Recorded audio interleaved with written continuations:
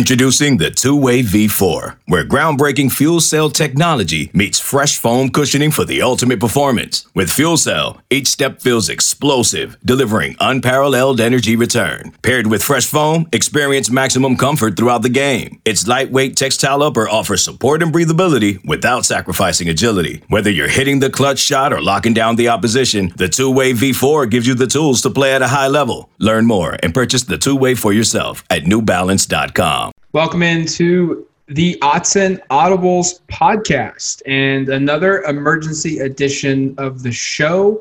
It's Thursday afternoon, almost Thursday evening, and once again, another week, another verbal commitment. Last week it was Jalen Davies.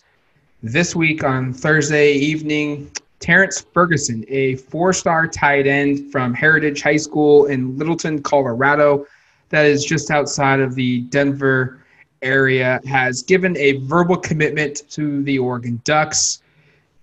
He is the 12th best tight end in the country, the third best prospect in the state of Colorado, and he's the 280th best player overall in the 24/7 Sports composite, regardless of position, for the class of 2021. He has a recruiting score ranking of .9013, and he becomes Oregon's 15th verbal commitment of the 2021 recruiting class, and now becomes the 11th player to commit that is ranked either as a 4 or a 5-star player. The Ducks obviously have one 5-star in receiver Troy Franklin, and now Terrence Ferguson is the second 4-star commit for the 2021 recruiting class, because Oregon already holds Moliki Matabo, the 4th best tight end in the country, his verbal commitment. He's out of Henderson, Nevada. So, Eric, Oregon now has secured 2 of the best tight ends in the country, and potentially, 2 of the top tight ends out west in a year in which they needed to get one really good one. Yeah, I think you can absolutely say that Oregon went out and they did what they needed to do this cycle at this position. I think last year there was probably some frustration. I think that Oregon wasn't able to go out and find a guy that really fit what they wanted, and they went out this year and really, I think, found their top 2 targets, and or at least 2 of their top 2 targets. I'm sure there are other prospects they like to this position, but I mean, these are 2 of the best guys out west, and we've said this numerous times, and it's going to be really interesting to see how Moliki Matabo and Terrence Ferguson work together at Oregon.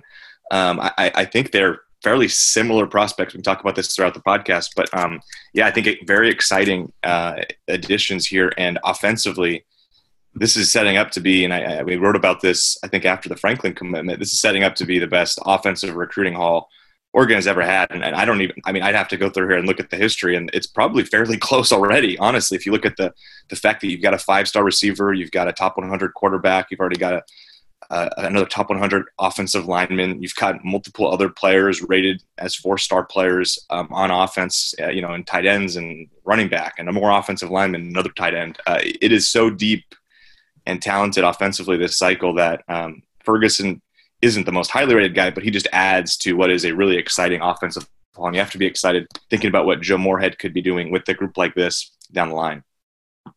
Oregon, with the addition of Terrence Ferguson, now has, like I said, 15 verbal commitments. Their projected team score right now is 244.66.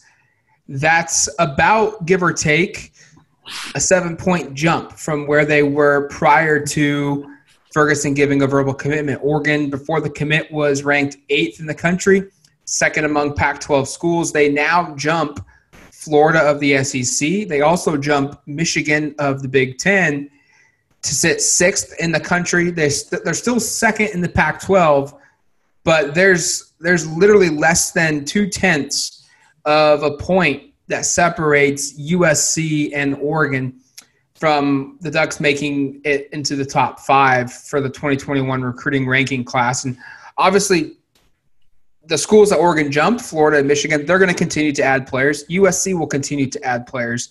And the schools that are above the Ducks, Ohio State is 1, Clemson is 2, Tennessee is 3, North Carolina is 4.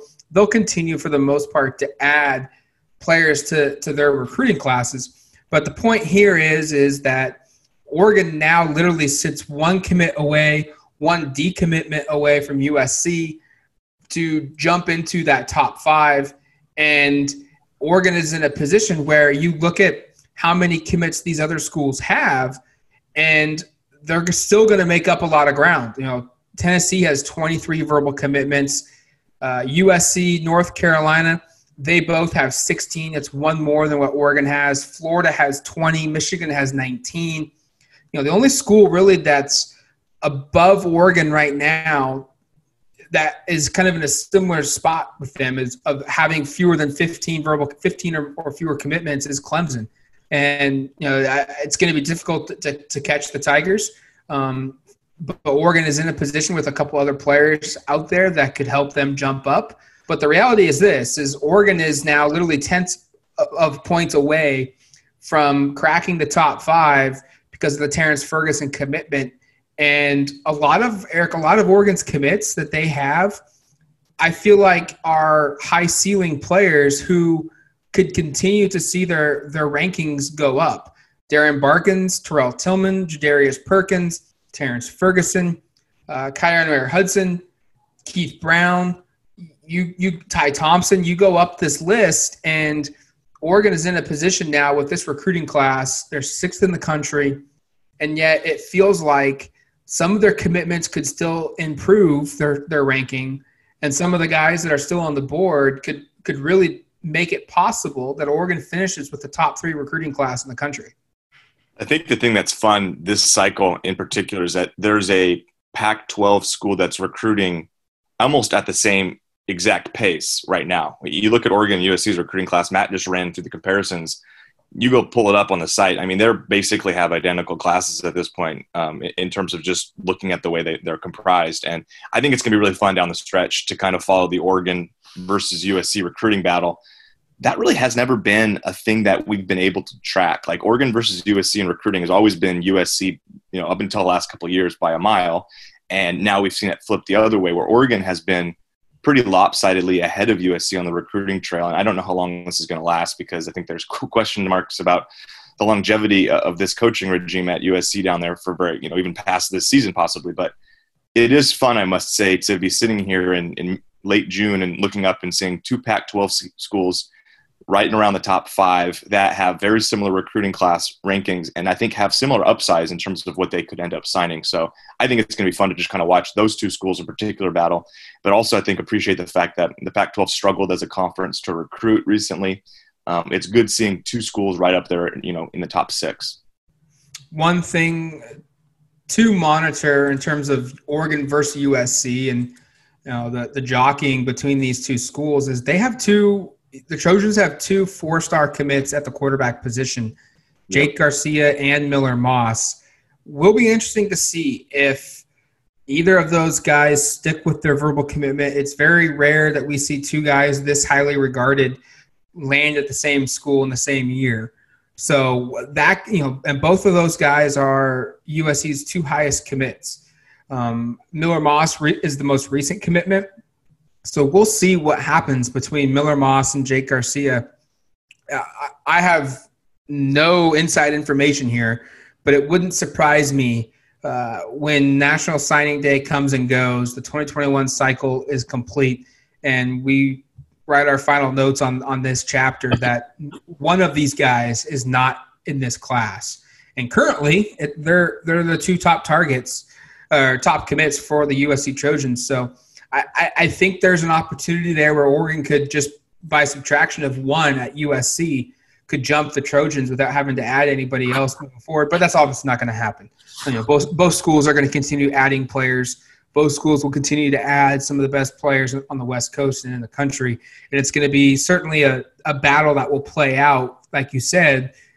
How long will these 2 teams go against each other and who comes out on top for this recruiting class? Long term, Eric, what are your perspective? You know, your perception of the tight end position now and where Oregon sits with Terrence Ferguson joining a recruiting class that already featured another one of the better tight ends in the country.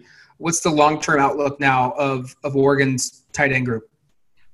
I think you feel really good about the talent level, and I think you now have – I mean, I look at these guys, and when they arrive on campus in 2021, Spencer Webb will be a junior. Patrick Herbert will be a sophomore. Cam McCormick, Matt, I'm still trying to remember. Is he technically a sophomore? He's technically a sophomore. Okay, so he'll be a junior by that year. He'll be a 29-year-old senior in 2022. But you just look, there. We are joking there, I think. But he'll probably be, 24, maybe 25? Yeah. But all kidding aside, I mean, I think you look at this group, and I'm really excited to see what Spencer Webb and Patrick Herbert present this fall. I think this is a big year for both players. DJ Johnson's obviously the wild card, and Cam McCormick is also a bit of a wild card given his injury history. But I think you look forward, and now you have two clear guys that can be that pass, in the passing game can be that focal point, especially vertically with Ferguson and Metabo. These guys run really well down the field, and I think that stands out. And the fact I think both guys have room to add some more weight as well. But I just think those guys have the upside to be those players, but they might not have the opportunity right away, just because I do think with McCormick, Webb, and Herbert at least being around for their first couple of years on campus, there's going to be some bodies, and it's going to be interesting to see how this plays out. I think it's going to be a situation unlike a couple of years ago or even last season where you kind of were like the tight end position, you're getting some contributions, but it's not huge. I just think the talent level you're going to have at tight end by the time you look at the 2022 season, the 2021 season, and beyond, I think is really enticing and exciting. And I think it's going to be fun to see how it plays out, and it's going to be fun to see what the roles work out. And I think we're going to learn a lot about this current players on the roster this fall, because I think there's a lot of question marks there. And once that takes place, I wouldn't be shocked to see maybe a player dip or take off based upon the numbers, because you'd be carrying upwards of 6 tight ends on the roster in 2021. But regardless, I think you have to be really excited about kind of the direction of where this position group is going, and certainly you feel better than you did a couple of months ago when you didn't have any commitments in this class. McCormick's eligibility was uncertain, and you're kind of like, you got Spencer Webb and Patrick Herbert past 2021, and that was about it. The thing I like the most about the tight end group now, and it's under the assumption that, like you said, someone could dip because of how many bodies now are in the tight end room going forward. But let's just assume that there are no transfers at this position for the foreseeable future. The thing I like most about this group is 2021, the season, figures to have 5 of the program's 7 highest rated tight end commits in program history on the roster at the same time. That does not include the number 1 tight end to ever commit to Oregon. That was Curtis White. But it has, I think the 2nd, the 3rd, the 4th, and then the 6th and the 7th best tight ends in program history to sign with Oregon, all on the roster at one time. And then they all can come back for 2022 if they all want to.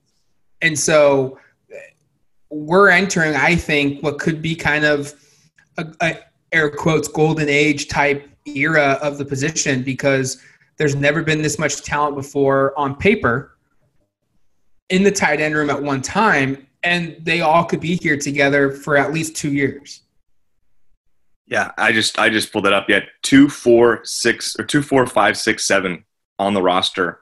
So 5 of your 7 best tight ends you've signed as a program are going to be on the roster together at one time. It's really exciting, and just in terms of more of where Ferguson fits in, 6th tight end, he's 112th in terms of the all-time commitments currently. And of course, this is subject to change because the recruiting rankings will have numerous iterations between now and when they're finalized next spring. But in terms of where he sits, this is kind of the context. He's right in between where Brady Breeze was ranked as a high school player and Robbie Ashford, the 2020 quarterback signee, was ranked. So in pretty decent company there. Obviously a recruit that Oregon's had a lot of 4-star recruits. They've had 142 now that they've signed or had verbal commitments from in the 2021 class.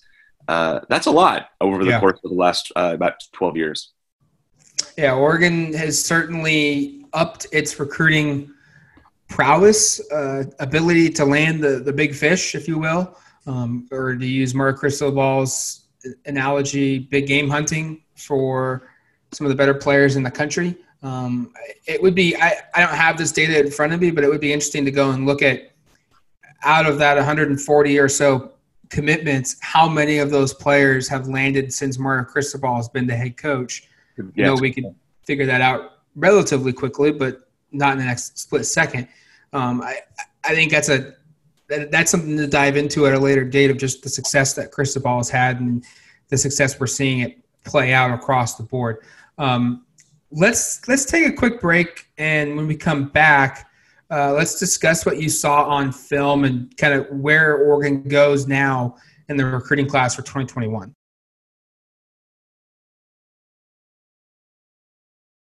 eBay Motors is here for the ride. Remember when you first saw the potential? And then through some elbow grease, fresh installs, and a whole lot of love, you transformed 100,000 miles and a body full of rust into a drive that's all your own. Look to your left. Look to your right. It's official. No one's got a ride like this. There's nothing else that sounds like, feels like, or looks like the set of wheels in your garage. With over 122 million parts, you can make sure your number one ride or die stays running smoothly, so there's no limit to how far you can take it. Brake kits, turbochargers, engines, exhaust kits, roof racks, LED headlights, bumpers, whatever your baby needs, eBay Motors has it. And with eBay Guaranteed Fit, it's guaranteed to fit your ride the first time, every time, or your money back. Plus, at these prices, well, you're burning rubber, not cash. Keep your ride or die alive at ebaymotors.com. Eligible items only. Exclusions apply. Okay, picture this. It's Friday afternoon when a thought hits you. I can spend another weekend doing the same old whatever, or I can hop into my all-new Hyundai Santa Fe and hit the road. With available H-Track all-wheel drive and 3-row seating, my whole family can head deep into the wild. Conquer the weekend in the all-new Hyundai Santa Fe. Visit HyundaiUSA.com or call 562-314-4603 for more details. Hyundai, there's joy in every journey.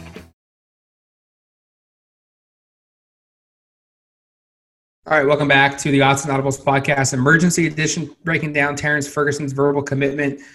We discussed it before the break, but Eric, you've done your film review. We have the film review up on the site right now. What stands out about Terrence Ferguson and his game at the next level? Basically everything in terms of, I mean, it's a really exciting high school tight end film to watch. And I mentioned it on, I think, a podcast earlier this week when we talked a little bit about the possibility of this happening. I don't know if the competition level is fantastic. He's from Colorado, and I look around the guys in the field. They don't look like there aren't a lot of D1 looking athletes on the field. I'll put it that way. But his ability to just work through traffic, to run away from players, to run over players, to make some incredibly difficult catches. I just think athletically he really is impressive. And with the ball in his hands, he really stands out. I don't see a ton of him blocking on tape. And I think that's because he's so incredibly productive as a pass catcher. I mean, you look at the way he is able to navigate the field, it makes more sense to put him out there. And so I think he could be a player at Oregon. And obviously some of this is going to be dependent upon how he develops as a blocker. But I compare him a little bit to Jacob Breland. And when Jacob Breland came into Oregon, and he's a little bit lean maybe, but tall and got great length and athleticism and fantastic in the passing game. And we saw Breland develop as a blocker. When he first came in his first couple of years, he was a great pass catcher, decent blocker. But by the time he was a senior there, we started to see him really kind of take that on and become a pretty strong blocker. And it's obviously a bummer we didn't get to see the second half of his senior season to see that develop further. But I think Ferguson's similar to Breland in that I think when he arrives, he's going to be primarily a pass catcher. But has the upside given his size, and I think the frame could be – he could be a guy who could, like Breland, be 6'5", maybe 255, and still have the athleticism to be a good player as a pass receiver, but also as a blocker. So I like the Breland comparison a little bit. I don't think he's all that different even from Matavo, the other commitment in this class, in terms of just the size and what they're able to do. I think Mataveo is a better blocker at this stage based upon what I've seen, but with the two of them, you're getting two guys that are very capable in the passing game. And I think that's something that is really exciting. And again, I've mentioned before, Joe Moorhead likes to utilize his tight ends, and he's going to have some really nice options to work with these two. Knowing what we know about the position group and who's coming back, and it's kind of crazy because we're talking about who's coming back without the current year even being played. Yeah. But let's just assume everyone on the current roster that has eligibility remaining after the 2020 football season returns. What do you handicap the possibilities that Terrence Ferguson is a guy that plays 5 or more games as a true freshman and thus can't redshirt during the 2021 season? I'm going to guess between Ferguson and Matavaho, one of those guys is probably going to redshirt based on the numbers. Because if we're looking at it the way now, that would be 6 tight ends on the roster. I don't think you'd want to have 6 that you'd be playing unless there's injuries or something. And again, there's a possibility of a transfer. And I guess if there's 5, I still even think that's a pretty large number. Like you look at what Oregon did this last year with Patrick Herbert, where there was a lot of opportunity to play, and yet they didn't let him play the more than 5 games, and he's a redshirt season. So I would probably say one of those 2 is going to redshirt. I think it's hard to really handicap which one right now. But I'd also say, like, it's not impossible to me, based upon what I saw from Ferguson either, that he is just – maybe he's a little bit underrated even in his recruiting ranking right now, and he's somebody that arrives on campus and it's like, holy cow, he has to play. We have no choice. Like, maybe he's our 3rd tight end, and he kind of is – maybe this is not a perfect comparison, but remember when Colt Laerla was a true freshman at Oregon, and he basically only ran routes and caught, I think he had like 12 catches and 4 of them were touchdowns, or 5 of them were touchdowns, or something like that. I could see that thing where either Ferguson or Matavaho could be a guy like that as a freshman, where it's like they've got so much talent that you just have to put them on the field and get them involved, even though there's some really experienced and more talented, not more talented, but talented also on the roster with guys like McCormick, Webb, Herbert, and possibly a guy like DJ Johnson still there as well. Could be a very similar comparison then of like a Spencer Webb this past season, in which that fits too. Yeah, maybe doesn't play quite as much as Webb, because he did play quite a bit as a redshirt freshman this past season. But you are right that he was out there and similar to Colt was as a true freshman. And if you want to look at what Colt Laerla did as a true freshman at Oregon during the 2011 football season, he had a touchdown catch against Nevada, the first game of the season. That kind of another one again in the second game of the year, but then kind of tailed off. But he had 7 catches, 147 yards, and 5 touchdowns. And then in his sophomore year, he kind of exploded. But could be a very similar case for, like you said, for one of those 2 guys to show up and kind of be that 3rd or 4th option. And one thing I really like is it seems like early on, at least, they have the ability to be kind of that jumbo receiver, where if Oregon really wants to and they want to go 4 wide, they could use these guys kind of as, skyscraper or, twin tower type, receivers that are 6'5", 6'6", and maybe don't have the burner speed, but like we saw with Webb this past year, could really, impose their physical prowess down in the red zone and make some big plays there. Yeah, I'm in agreement. I think that Webb comparison and how they used him almost as Webb was basically playing receiver despite having tight end size. I mean, he wasn't really blocking all that much, and they just spread him out wide. I could see Moorhead doing something similar, and of course we haven't seen his offense, but doing something similar with one of these guys right away. I have in my show notes, if I'm supposed to ask you how many more tight ends are they going to sign in this class. I feel like that's a silly question because they're done, right? Yeah, I mean, it would take a pretty big miracle for them to land another tight end, a 3rd tight end in this class. I mean, I'm trying to wrap my head around what would constitute them wanting to do that. Probably bringing in a Brock Bowers would be one of them. He's, I think, the 2nd best tight end in the country. He's also from the West Coast, was highly considering Oregon, or is considering Oregon before this commitment happened. And maybe they just completely whiff at the tight end, at the receiver position for some reason. And, that's likely. And they look at, maybe like a Ferguson or Matavo and say, hey, like, we're going to slim you down maybe a little bit and play you as a big play receiver. But I just feel like that's just so out of the realm of possibilities that they're done. Like they're not going to sign 3 tight ends in this class. And I just can't figure out a scenario realistically that makes that happen. Now, who who could be on the docket to commit next for Oregon, regardless of position. One name to watch is going to be Xavier Worthy, a 4-star receiver, top 100 player from the Fresno area. This is a guy that was scheduled to make his verbal commitment on Saturday, the 27th, and backed off that commitment date. He said he's going to think about it a little bit more. Not the best news that you want to hear from an Oregon perspective, but we'll have some more information on that on Friday. But that's VIP. But what we can tell you right now is Oregon still is in a really good spot, and Michigan's making a push. That's 100% true. That's real. They're making him pause here a little bit, but I haven't wavered on my crystal ball. I don't plan to unless I get new information. It wouldn't surprise me as well if Xavier Worthy makes a verbal commitment to Oregon sometime during the month of July after he considers it. He is coming up to Eugene for a combine that's going to be in the Springfield, Oregon area, right next to Eugene. It's basically the same town. If you're unfamiliar with Eugene, Springfield, I don't know why you would be. But he's going to be up here for a combine. It's not related to Oregon in July.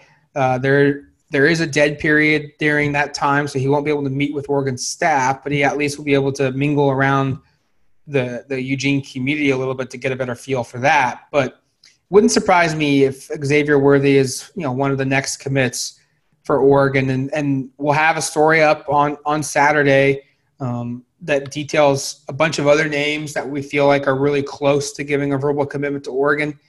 And I'll say this, there's a lot of guys that are trending to making verbal commitments by September or early September. And if Oregon is to land the guys that they do out of that group, they're going to have a top 5, top 3 recruiting class in 2021 going into the football season. That's kind of my push right now. I think they're going to get to that point where we're talking about a team that's securely in the top 5. I don't know why I should say anything else after that. That's a pretty darn good place to end the podcast, Matt. All right. Like digital, pretty darn good, right? Yeah, I think so. We'll end it there. Thank you for listening to this emergency edition of the Odds and Audibles podcast. Real quick, I want to remind you guys, if you are not a subscriber to duckterritory.com, I highly encourage you guys to consider doing so. We are currently offering a promotion where you can get 50% off an annual membership, save some serious coin on that membership, and it gives you a year with us. Or if you don't want to go for the year commitment, you can go for the month, and your first month can be $1, and after that it's $9.95. But I can tell you right now, the annual membership is a huge savings, 50%. You're saving over $50 a year, more than that, compared to what you're going to pay on a month-to-month basis. So it pays for itself almost in regards of saving you money compared to month-to-month. So highly encourage you guys to check that out. Thank you for listening to this emergency podcast. For Eric Scopel, I'm Matt Prehm. We'll talk to you later. Talk to you later, fellas. You ready for this? Yeah. If is the most original and heartfelt movie in years. Magic like this comes around once in a lifetime. This Friday, experience it with your whole family. Can we do it again? If, rated PG.